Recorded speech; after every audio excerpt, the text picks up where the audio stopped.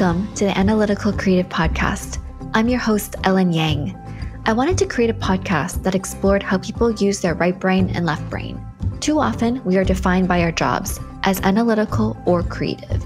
However, when I look around, I see that I'm surrounded by people who blend these two aspects of themselves to create meaningful lives. On this podcast, I will be interviewing people who use their right brain and left brain in fun ways, and I will also be sharing tools to help you develop both. Join me as we explore how to use our analytical and creative sides to bring more dimension to our lives. Hi everyone, I have such an exciting interview with my friend Melinda Crawford-Perttu to share with you today. Melinda and I talk about her childhood memories of going to the fun and vibrant Scottish Highland Games, or Scottish festivals, with her family. At these festivals, she discovered her love of Scottish fiddling and started entering fiddling competitions. Fiddling since age 11, Melinda has won numerous awards for her solo playing and her original compositions. She also performs as a member of the Grammy-nominated bagpipe percussion band, The Rogues, and is the director of the Strathgenny School of Scottish Fiddling, held every year in July at Westminster College in New Wilmington, Pennsylvania. In addition to her fiddling, Melinda is also an associate professor of music at Westminster College, while also the orchestra director, string education specialist, and violin viola instructor. With a sound that harkens back to the Highlands and Islands, she has performed the music of traditional and modern Scottish fiddling in Scotland and throughout the United States. Blending traditional tunes and her own compositions, she weaves images of ancient lands into sets with vibrant dances that are as much fun to listen to as they are to play. I've also included links to Melinda's YouTube channel for you to hear examples of her fiddling. I am also so excited to share with you a bonus episode of Melinda's music. In our conversation, Melinda talks about how she took a melody and adapted it to better fit the story and tone. You can hear the original melody and Melinda's reinterpretation in the bonus episode. Melinda's story as a trailblazing Scottish fiddler is so inspiring. You don't want to miss it. Hi, Melinda. Welcome to the podcast. Hi, Ellen. Thanks for having me here. I had the fortunate opportunity to actually know both you and your husband, Dan Perttu, who I actually interviewed before. And it's really wonderful to be able to get your perspective on this topic as well. I think it's a great idea of a topic. And when I was talking to Dan about what he was doing, it's like, that's a really great idea. And yeah, we're both like that. I know. And I would love to hear more about that, just what it's like to be married to a partner who has a very similar mindset. And of course, you have music as a strong tie between both of you. And so there's going to be a lot to really talk about. Why don't we start off, maybe going back to your childhood and your early career, and can you walk us through what that was like and maybe navigating your creativity as well as school and early career decisions? So it really I started to learn how to play the violin in fourth grade with the school orchestra. I joined to play the violin and loved it. We had a great program. My parents were hugely supportive. So, I got started like a lot of people. But it was around that time my dad started to play the bagpipes. He started learning as an adult. So we started traveling around. He was playing with a bagpipe band. And we started traveling around to different competitions and Highland games. And he would go off and do the bagpiping stuff. And then my mom, my little sister, and I would, roam around the festivals and the games, and we'd hit the vendors. And about a year after I started playing the violin, we were at one of these games down in West Virginia. We came across this vendor that was selling books, and we found a book called The Scottish Violinist by J. Scott Skinner.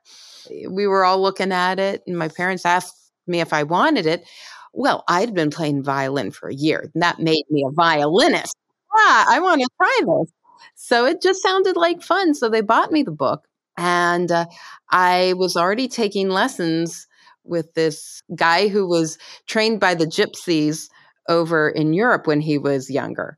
I took my fiddle book to him for help, and he looked at it sort of askance and he said, okay, you want to learn this? To his credit, he tried. And we looked at some of it, the stuff that looked more like etudes. But it was clear that he wasn't into it.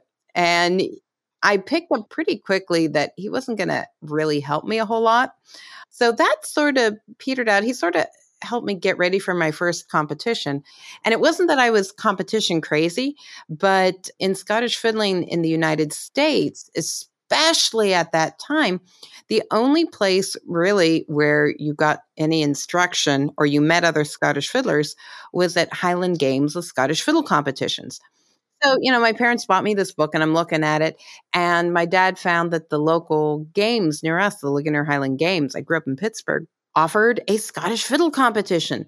And there was going to be a workshop beforehand. So I was like, oh my gosh, I'm going to learn stuff. So I registered for the competition. And, my violin teacher sort of helped me get ready for things. But the only thing we knew about fiddling was that it went fast. I mean, that was really the only thing we knew about fiddling. So, we got ready for the competition and my mom helped. There was a costume requirement. We had to wear a kilt. I was a little kid. So we got this secondhand little tartan skirt. I think we still have it in the closet someplace. And I had a white blouse with a big frothy, lace jabot, and I borrowed her shoes and I had the knee socks and I looked the part and went to the competition and I played through my set. And the great thing about the competitions is that you get a feedback form and it's full of judges' comments. And the biggest leap I think I've ever made in my playing came from that competition when the judge told me on the form, all she wrote down for the category of the air, it's a type of fiddle tune, is that airs go slowly. I'm like, I had no idea. So, with that and working with the fiddle teacher, I stopped taking my fiddling to him. It was not a good match. And I sort of worked on it on the side as I kept going with my violin lessons and I played in orchestras and I entered competitions. And as my dad did more with the pipe band and my sister ended up getting into Highland dancing, we started traveling around more and more for these Highland Games. And I started competing more and more and meeting more judges and getting more feedback forms and attending every workshop that I could. And I started sort of piecing it together. And that went on for years. And when we were growing up, fiddling from the classical perspective, the orchestral perspective was still being looked down on. So it's like, oh, you're a fiddler. The assumption was that you couldn't play. So I learned pretty quickly to keep my fiddling sort of under wraps. It was something I loved and I did it, but I didn't broadcast it. And I didn't really talk about it when I was in orchestra or auditioning for things or anything like that. But I switched teachers right before college. And my new teacher, he knew that I did fiddling and he was interested. And he had me fiddle for him. And I remember in my lessons, he'd stop me playing whatever etude we were working on or concerto or things like that. And he'd say, okay, now play some fiddling for me. And I would. And he'd say, okay, that there. Now, can you take that and put it into what we're working on? Oh, wow. Which was great. And he really started building this tie in for me between the fiddling and the classical. That's something that I have kept going till today because I believe there is a very strong connection between the two different styles and they definitely inform each other. Wow, Melinda, let's just pause here for a minute. This is so rich. So it sounds like you really taught yourself fiddling and it was a parallel to your classical violin training. Yeah, in the early years it was. Yeah, and really like you were learning through competitions and feedback from there. Yeah. Is that right? Yeah. That is, oh my goodness, that's so like it really shows just how you grabbed onto opportunities where they came. And it, for me, it's like when you think of competition, it's so daunting. And I'm like, I would never do that as a learning experience. It's more like you want to show up already, at the highest level. And so I love that approach. The way the competitions are set up, it's really nice because they're different levels. And they're levels for beginners. And, you progress through these levels. But the thing about the fiddling is that, first and foremost, it's fun. It is a whole lot of fun just for the performer, dealing with the music and the groove that you generate when you're playing. So there is just so much to gain from doing it oneself. So it feels good. And then when I was getting involved with the competitions, I was also meeting other Scottish fiddlers. And they were and are the nicest, warmest, friendliest bunch of people. I was used to, or I was getting used to, because like you said, it was sort of a parallel. Orchestral auditions are cutthroat. I remember going to regional orchestra auditions, and you'd have the people in the corner showing off how high or fast they could play. And it was that type of atmosphere. But at the competitions, everyone was interested in being friends. And it didn't matter the age. I remember there was one competition I went to repeatedly, and the people there were a lot older than I was. I mean, I was the only kid, but they just treated me as another fiddler. And they were very warm and welcoming. And it didn't matter that I was like 30, 40 years younger than they were. But it just worked because they respected me as a player, and it was about the music. It was a great culture to step into. So that really did help. I'm not saying I didn't get nervous for competition. I was a basket case because this was my opportunity to play. But getting those feedback forms and meeting the judges and doing the workshops and listening to the other fiddlers, I learned so much. Yeah, that's amazing. And I love how you bring in the community aspect of this because, and also your family, your whole family is involved. And so just curious, do you have Scottish heritage? I do. So my maiden name is Crawford, and the name Crawford absolutely goes back to Scotland. My dad's side is Scottish, and his grandmother, who wasn't a Crawford, was Scottish. So just there's a whole lot over there. And we got into it because of my dad learning the pipes. It was evidently something he'd always wanted to do. We had gone to see a pipe band play, a concert at our high school. I must have been, I'm guessing, late elementary school at that point in time. And they said, hey, if anybody wants to learn the pipes, meet us backstage after the show. And my mom egged him on. She said, you've always wanted to do this. Let's do it. That's how he got involved. And then through that and the pipe band, and then we're going to the festivals, the whole family just dove in. So, I was young when we got going on it. So it's just been a major part of my life ever since. Can you just paint a picture of what one of those festivals looks like? I mean, my imagination is that's very like a lot of energy and activities and things like that. Well, the concept of the Highland Games goes back centuries, actually. It's a really old type of idea because in Scotland, all the clans were separated out and they lived amongst themselves, but they would get together periodically. And of course, there's economics, there's trading and stuff like that. They did their own sort of brand of vendors, but it was a big community event because the different clans would get together and they would hold competitions. Who could toss the sheaf of hay farther? There'd be singing competitions, the bards, who is the best singer. These evolved, if you see it on TV, you see people throwing these tree trunks called cabers.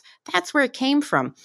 There's actually a strong culture of these competitions, but it's very much a festival atmosphere. So today you go to a Highland Games and it doesn't matter what the weather, you see a lot of woolen tartan. A lot of woolen tartan. And everyone's trying to wear the tartan of their clan. So I'm easy. I have a family tartan. Crawford has its own tartan. So I'm always there in Crawford.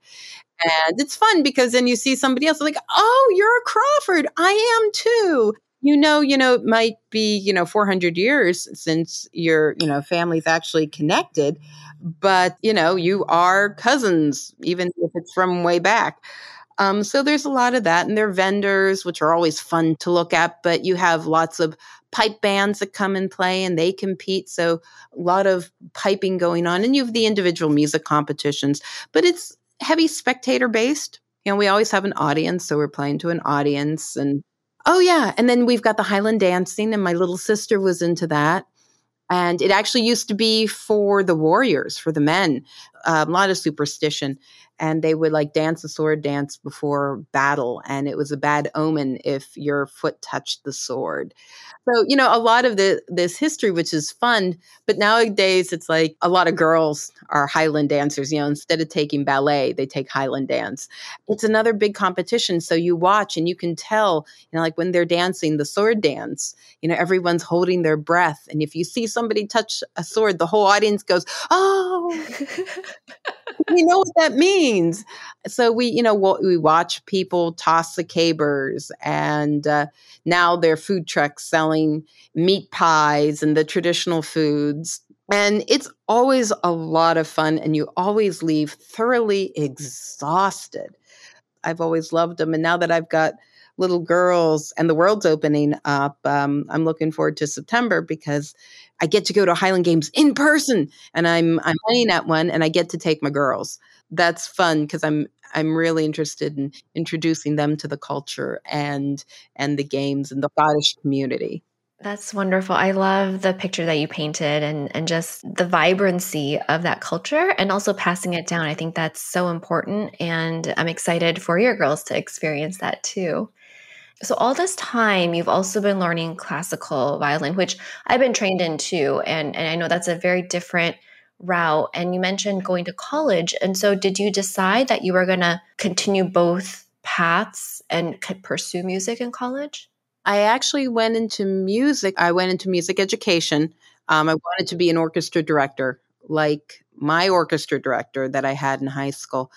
And I never really made a conscious decision of I'm going to pursue both paths because the fiddling was already part of what I did. And it was already becoming an identity of who I was when I had my instrument. So I went in for music, and like I said, I sort of kept it under wraps a little bit. The one person, ironically, that I did not is I really, really, really respected my orchestra director in college. We had an incredible symphonic orchestra, and our conductor was brilliant. I learned so much from him from the classical conducting perspective. But I really respected him as a musician. And I got to the point that before my competitions, I actually made an office hour appointment with him, and I played my fiddling set for him.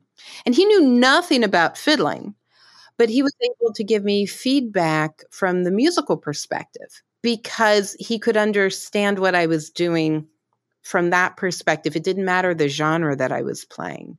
So I learned a lot from him just in terms of how it's perceived and dealing with the musicality of it, even though we weren't really talking about the nuts and bolts. It sounds like this person and your teacher both had that ability to cross genres even within music. I love that higher level of connecting the dots. You understand a concept so well that you can take the essence of it and apply it in another way. Exactly. And I really respected them initially, and it just built my respect for them. It just made my time significantly easier. So I went through college like that, but, sort of keeping it under wraps. I lucked out because I went to college at Duquesne University, and they offered a Vera I. Hines Travel Abroad Scholarship for female students between the junior and senior years of college. And it was a whole application process. And I heard about it my freshman year. I had a professor tell me about it. I kept my eye on it the whole time, and it was finally my turn to apply. And part of the application process was an interview. So I was applying to go and study in Scotland over the summer. There is a Gaelic college on the Isle of Skye called Salmorostig that offered a fiddle course and a Scottish Gaelic course. And language and music really also intertwine with the rhythm and the cadence, and believe it or not, the ornamentation from the spoken word into the music. And you can hear it very strongly in song. And Scottish fiddling is also, not only are we really tapped into the bagpipe sound, but we're also really tapped into Gaelic song. So my application was to go there and study. And so for my interview, I showed up decked out in all my tartan, my kilt. I had a kilt by then, my own kilt, a real kilt in Crawford tartan. So I showed up in my kilt, all decked out with my violin over my shoulder. And I think they could see the hunger in my eyes. I think they could see how desperate I was for this. Because up to this time, I hadn't had any really formal instruction, just still trying to take workshops and competition eval forms and, trying to figure out what I was doing. So I won the scholarship. And it was life-changing for me. So I went to Scotland that summer, and I studied at Selmer Ostig, and I listened and I learned, and I bought recordings and I bought music and I studied the language. And it was the most transformative experience for me. Wow. And came back going, okay, I think I understand what I need to be doing and the direction that I need to be going. And it completely changed my sound. It was amazing. So I came back and I graduated and I got a job as an orchestra teacher, and I sort of kept going through that channel. But the fiddling continued. Between that point and today, the really cool thing is that our musical culture as a whole has been changing. Like when I came into my current job, I teach at Westminster College. When I came in under these national searches, I was all prepared to talk about pedagogy, because that's what I did my grad work in, string pedagogy. I just totally skipped over that. I should have mentioned that. So I taught in the schools, and then I wanted to go to grad school. What I didn't realize was while I was teaching, I was actually also running experiments on my students, not like freaky experiments. Yeah. All pedagogy, teaching. What happens if I do this first? What happens if I introduce it this way? And just to clarify, you were teaching violin, or were you teaching all stringed instruments? I was teaching grades 4 through 12, orchestra and strings in general. So I was teaching like fourth graders how to play the violin, the viola, the cello, and the string bass. And then I was also teaching orchestra, especially at the upper levels. So that's what I was teaching. And I was, doing these experiments, and I realized that I needed to do my grad work in music education, but I wanted to focus in on string pedagogy, which is analyzing how you teach string instruments. And because that's what I discovered I was doing. I was running these experiments in my classroom, but I was doing experiments in pedagogy. So I went to OSU for music education, because that's the formal name, but I got to study with really the best string pedagogues in the country. That is all analytical. Pedagogy, it's very analytical. First this, then this, and the result is this. It's very research-based and very, very analytical. And I loved it. Okay, so this is interesting. I never had a conversation about pedagogy itself. And I always thought education, teaching is all one thing. So can you go into that a little bit more? So it sounds like you're studying the art of teaching. Yeah, it is studying the art of teaching, because, like in undergrad, I was a music education major. I learned how to teach. But it was really, they're saying, okay, you need to do this. And this is a sequence in which you need to present it. That's like the one level. You learn how to teach something.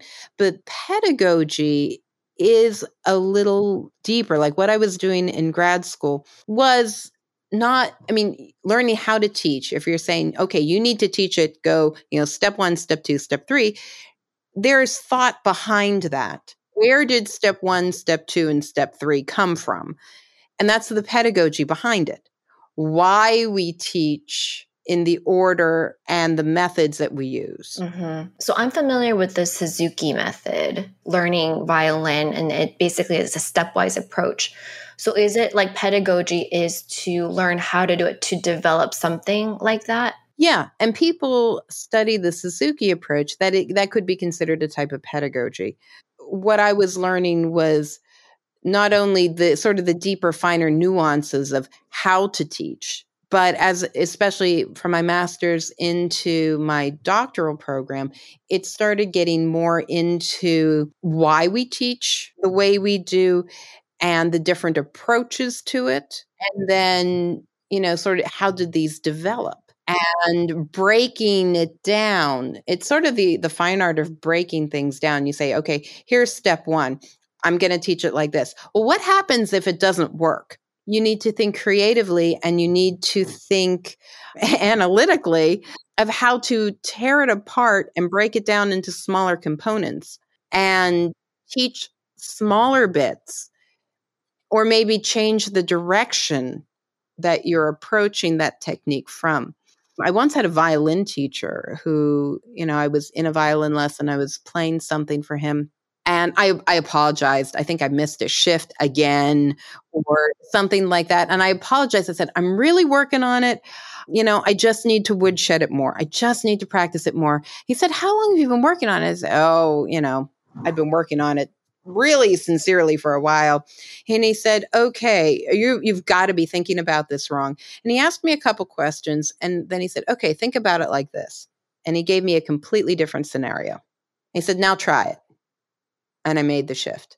He said, there's nothing that, you need to just grind out over hours and hours and hours. If you find yourself doing that, you're thinking about it wrong. You have to recalibrate how you're thinking. And that just sort of blew up my world. That's a sign of a really good teacher. Oh, he was amazing. When you really can shift someone's mindset or know what the problem is with the mindset, right? Because it's not maybe your fingers. Identifying that actual problem, right? And it wasn't a physical problem. It wasn't a muscle memory problem.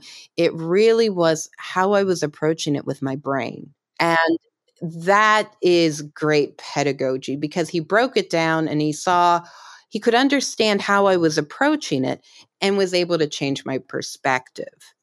Learning that was just incredible. It's impacted my own performance, how I practice, how I work with my own students, because I can sometimes see, it's a problem of the brain. It's not what they've been doing with their fingers at all. So that was really, really impactful. But that sort of works into the whole notion of pedagogy too. It's not just rote, now we're going to do this and we're going to do this, but it's the thought behind it. It's the changing of perspectives. It's the changing of approaches. I use a lot of analogies when I teach. And you try one analogy. If it works, great. If it doesn't, you got to move on and come up with something else. Yeah, it sounds like you've had some amazing teachers and that drew you to learning about this in this way. Is that right? Yeah, because I found, my own playing, I was also analyzing, like with my fiddling, especially before I went to Scotland. I'm looking at these competition reports, and they're telling me something. So now I've got to go back to my music and I've got to figure it out. Mm-hmm. So I started analyzing stuff there, and I just did a whole lot of analysis, and then dealing with pedagogy, and then dealing with, some of my teachers that helped me think in this direction. It really grew this interest of mine, so that when I went to grad school and I was in, it's officially music education. Yeah. I was studying, the nuances of string pedagogy, how people really learn strings, and why do we introduce some of the different techniques the way we do. My desire actually going in was to work with Scottish fiddle pedagogy, because there hasn't been anything. That's right. You were learning the competition, so you right. be one of the first ones in the country, right? So I was really interested in that because I experienced a lack of instruction. It was in large part where I lived, and it was before the age of Zoom.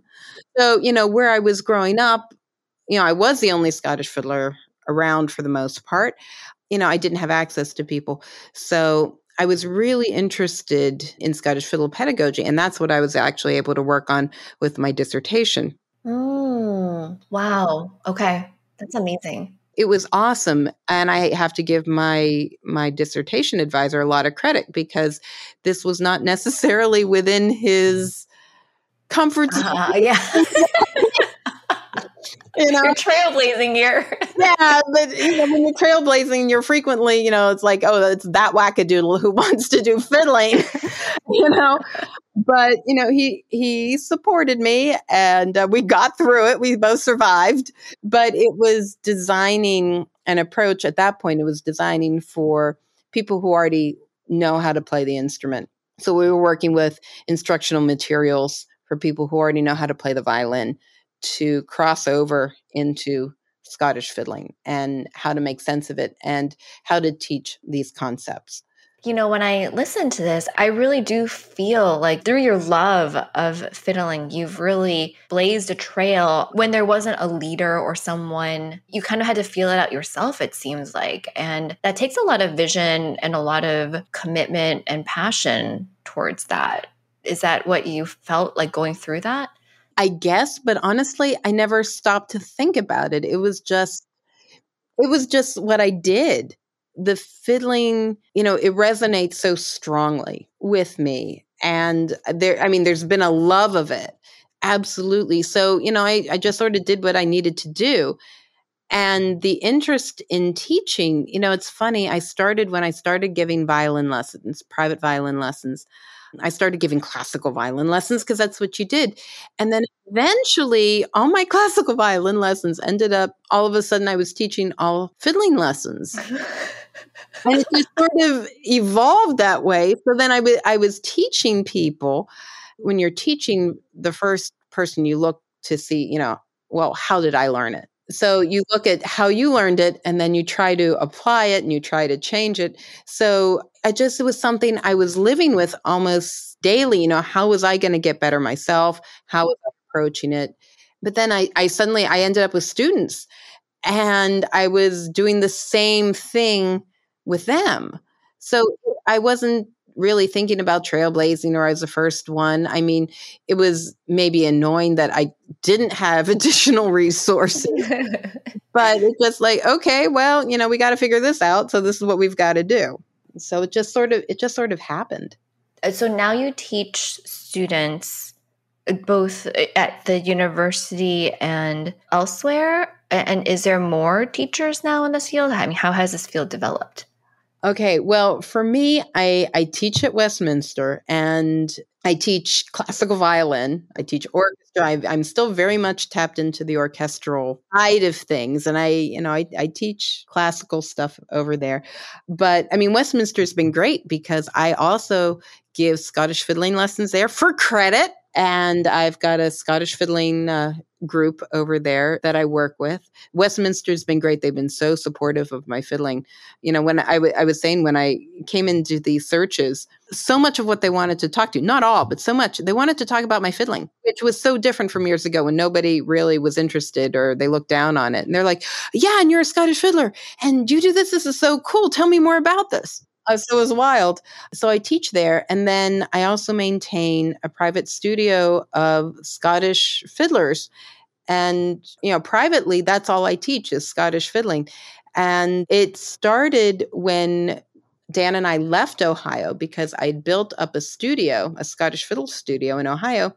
And we were moving to Louisiana for his first job. And I was grumbling because I just finally got my studio established and I'm about to move and I lose all my students. I'm going to have to start over again in Louisiana. And, I've heard about this new software. It's called Skype. Yeah. We're moving down there, but why don't you see if you can teach over it? And he said, if it works, great. If it doesn't, we'll talk to our mothers over it or whatever. And it worked. It was amazing. And this was back in 2007. It was right after we got married. We moved to Louisiana and I started teaching over Skype and it worked. And then the word got out and it grew. So I have maintained basically an online, because I've never really lived in an area, with the exception of when I was teaching. I was part of a Scottish fiddle club down around DC. I was lucky. There were more people there. But after I left for grad school, I've never really lived in an area where there have been more Scottish fiddlers. My teaching is all online. It's been since 2007, all Scottish fiddlers. I've taught kids and I teach a lot of adults. In 2021, there are more Scottish fiddle teachers. There were far fewer when I was little, but the Scottish fiddling has grown since then. So there are more of us teaching. And then thanks to the pandemic, I think we've all been teaching online. I was going to say, but you were like revolutionary with Skype, Yeah. back in 2007. Yeah. So interesting to say now. Right. Yeah, I was one of the first. But there are more of us, but there's still not a ton. So, if you want to study Scottish fiddling, unless you're really lucky in terms of where you live, like if you're out in LA or San Francisco, you're going to find people much more easily, Boston, the DC area. But as soon as you leave those hubs, good luck. Yeah.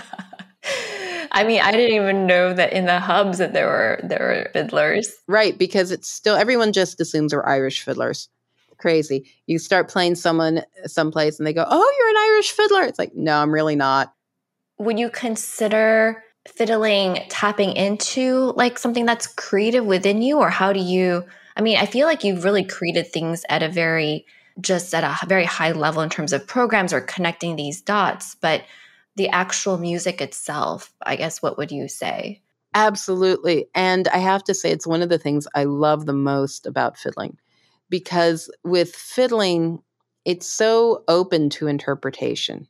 I mean, wide open to interpretation. We're lucky we have music that has been notated from really starting in 1700. So we have collections of music dating back all the way till then. So we're incredibly lucky we have this incredible trove of music. But Scottish fiddling has also been transmitted orally. And as soon as you deal with oral transmission or inaccurate transcription and notation that we also dealt with, but as soon as you deal with an oral tradition, it's like the game of telephone. And because of that, and because of even with the notation that we have, it's not done correctly. I don't want to say correctly, but maybe not done accurately.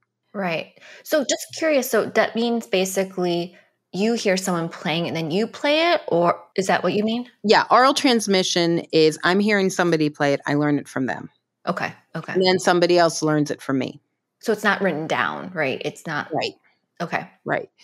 The great thing with oral transmission is that you get the real sound, whereas the notation has never been written down 100% accurately, because unlike the orchestral tradition, when you're trying to unify, 24 violins and they have to play exactly the same thing, the notation practice in Scottish fiddling has been to get down the gist.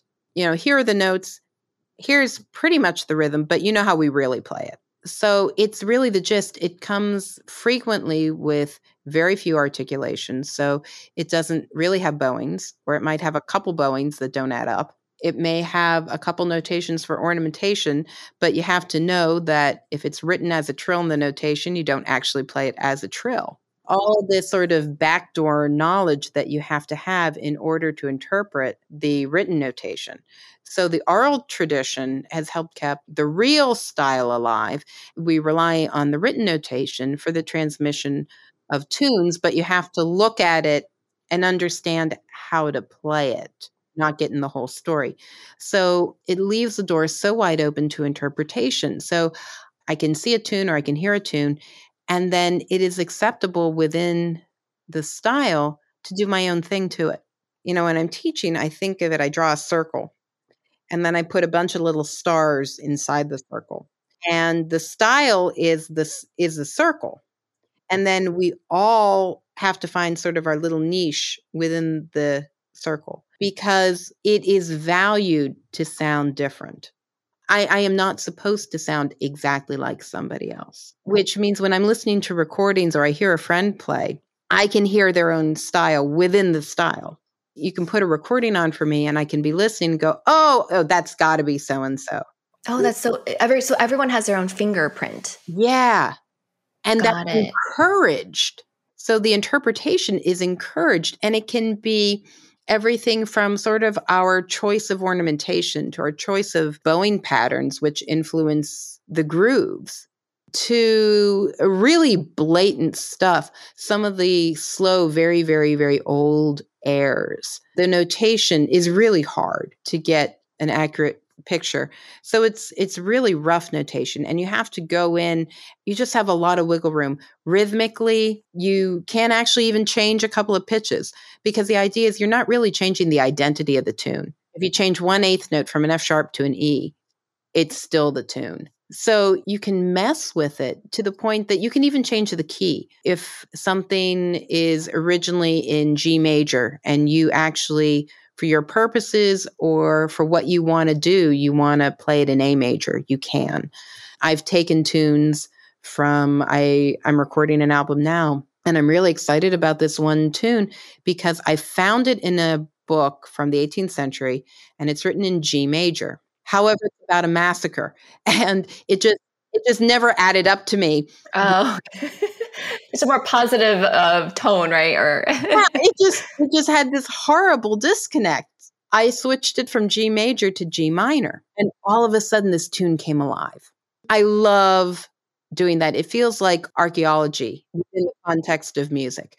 I find this old tune, and you can see that there's a whole lot of potential. Need to sort of start dusting away. Where are the phrases really? Well, that makes sense over there, and this doesn't make sense. And ooh, I think this note belongs to that phrase. And okay, I think this is the end of the phrase, so I'm going to stretch this. And all of a sudden, you have something that is actually speaking to you. And it is suddenly powerful and emotional. Whereas when it was sitting on the page in G major, it was like fighting to get out. yeah, so it's basically really listening to the essence of that piece and the time and circumstances and trying to adapt it or capture or evolve it in some way. Is that right? Yeah, it is. And we have the latitude to do that. So if I take, and I'm taking that piece as an example piece to my fiddle school in July as an example, because especially in the US, when we can't go down to a pub and listen to somebody play, people come to the fiddle school. So we are very dependent on notation. So we have to understand how to deal with it. I'm actually taking that exact tune in G major, and I'm going to walk them through the process. The tune, as I found it in the 18th century collection, it's called The Massacre of Glencoe, and it's a massacre. And Glencoe is actually a very, very well-known massacre in Scottish history. And so we have the title, and then it's even marked in the music. It's great. Slow and pathetic. Oh. Okay? So that's the information that we get. And then we're given this G major tune. Yeah, that's really a discord. It really, really is. So, how do you fix that? So, and that particular collection I know was a transcription from a tune collector in the 18th century. Who knows where it originated? It's an old traditional tune. We have no idea where it came from. Well, it would have been written after, Glencoe happened in 1692, so we know it happened sometime after then. So, but it's fascinating the way you can take some of these pieces and just manipulate them into something that's still, they fit within the style. So, you're asking creativity. Yeah. It really goes hand in hand. I really am analyzing the music, but I'm trying to keep an open mind. Well, what happens maybe if I put it in minor, maybe if I pull this note a little longer, it'll make more sense. Right, right. That's phenomenal. I mean, that you do that and you still adapt it to, your interpretation, but that's amazing. I just wanted to ask you about, so, you mentioned that you and Dan are both analytical creatives and both in music. And I'm just wondering if you could give us a glimpse of, what that's like when someone has that perspective, maybe similarities and differences. I've been really lucky. It's been really easy because we're very much on the same page. And the analytic thinking expands beyond our music to our daily lives. Yeah. Really nice. We work really well. We work really well there. But, then he brings up, hey, I was thinking maybe we could turn the pergola into an enclosed space. Like, okay, I wasn't really thinking that way, but all right, let me hear what you got. So, I come up with harebrained ideas, and he's really patient with me, and he comes up with harebrained ideas, and I'm all ears for him. It's worked really well. And then when we deal with music, and Dan plays with me, he plays piano with me. Oh, wow. I didn't know that. You didn't? Yeah, he's my accompanist. Oh, okay. Oh, it's been great because we're so in sync. So he'll see what I'm doing with a piece, and he's like, "Yep, I'm with you. I'm with you. This is cool." Or I'm putting a set together, and he's a professional composer, and I'm messing with keys. And it's like, "Well, what do you think of this?" He's like, "Well, they both work. Thank you, but which one do you prefer?" you know. So we can understand each other really well. And when he's sharing what he's doing with me, or he's playing an overture that he's writing, or he'll ask me to look at violin parts, and then suddenly, my perspective has changed. I'm not a fiddler. I'm definitely an orchestral violinist, and I'm looking, and we'll be talking about, well, this is possible, but this is harder than the other. But what about your main idea? Does that really impact? And he's like, oh, well, there's been a lot of hard stuff. Maybe I'll make this a little easier. And the orchestral musician in me is like, don't change it for us. If, leave it alone. And he'll say, it's fine because it still gives the same impression. And as an orchestral musician, that took a bit of getting used to. The idea of the composer changing for the comfort of the musicians, just, we never think of it that way. So it works. We've been a really good match because of it. Thank you, Ellen. You helped get us together. But It's been really easy because when I found this one piece, this Massacre of Glencoe, I was so excited to tell him about it. And he could understand what I was talking about, which was great. And it felt good because I was excited about it. He could understand and get excited for me. I mean, I probably prattled on a little long about it, but he was able to be excited for me, and he understood why. It's been really good. We've matched up well there, and it's really enriched, I think, both of our professional lives, being able to have somebody at home that we can come go, oh my God, guess what? Or I figured this out. I'll show him different things that I'm working on. I'm working on a book right now for beginners to the instrument to learn how to play Scottish fiddling. So, I'll show him what I'm doing, and just the appreciation is great. And then he was like, well, have you thought maybe instead of one ginormous book, maybe 3 books? Well, yeah. We'll see where it goes. Yeah, that makes a lot of sense. Thank you so much for just sharing just a glimpse of that. And I can see just, when someone is in sync creatively as well as mentally, and, that definitely enhances so many different aspects of your life. And so I see that. I was definitely privileged to be with you guys early on when you met, and that was amazing to experience. And given the fact we've talked so much about fiddling, I'm so excited that you're going to be just recording a sample and a piece for fiddling for us to hear. So I'll be releasing that, and I'm just so excited to personally hear it, and also for everyone else to hear that as well. Oh, you bet. Now that'll be fun.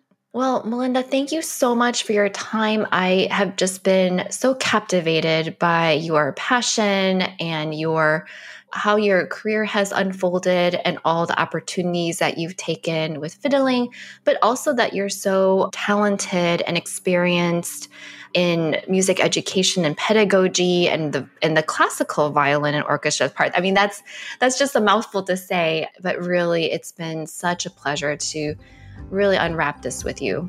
And thank you so much for having me on here. It's been a blast to talk to you again. Yes. I loved hearing about Melinda's love of Scottish fiddling and where that has taken her. Don't forget to listen to the bonus podcast episode of Melinda's Scottish fiddling. You can hear how she took a melody and adapted it to better fit the story and tone. You can hear the original melody and Melinda's reinterpretation in the bonus episode. I've included links to Melinda's YouTube channel in the show notes for you to hear examples of her fiddling. Some of the key takeaways from our conversation are: 1, we all know about teaching and education, but pedagogy is a little deeper. It is a study of why we teach the steps and methodology that we do. It involves thinking both analytically to break down the process into smaller components, and then creatively to also change the direction if needed. 2. As you are learning something, if you find yourself needing to grind over something for hours and you're still not getting it, consider recalibrating your approach. Your thinking and mindset may be the issue. Try and change your perspective or mindset on the problem, which could be asking someone to be your sounding board or seeking a teacher or coach with expertise in that area. 3. Melinda showed how she is a trailblazer in Scottish fiddling. It started off with a strong love and a desire to learn. From there, she just took the next step she felt she needed to keep improving, both for herself and then later how to help her students. Those steps culminated in her current success in this field. For your passion, what next step can you take to help you advance? Thanks for listening. If you enjoyed this episode, please leave a rating and review on Apple Podcasts. I have more great interviews of analytical creatives that I will be releasing on a weekly basis. If this episode or topic has inspired you or reminded you of something, I would love to hear. Listeners have sent me links to podcast episodes or artwork that reminded them of analytical creatives. You can email me at theanalyticalcreativepodcast, all one word, @gmail.com. You can also find me on Instagram at _analytical_creative. Also, I wanted to give credit to singer-songwriter Tiana V for creating my fun and upbeat podcast theme. Go find her on Facebook and Instagram at Tiana V Music.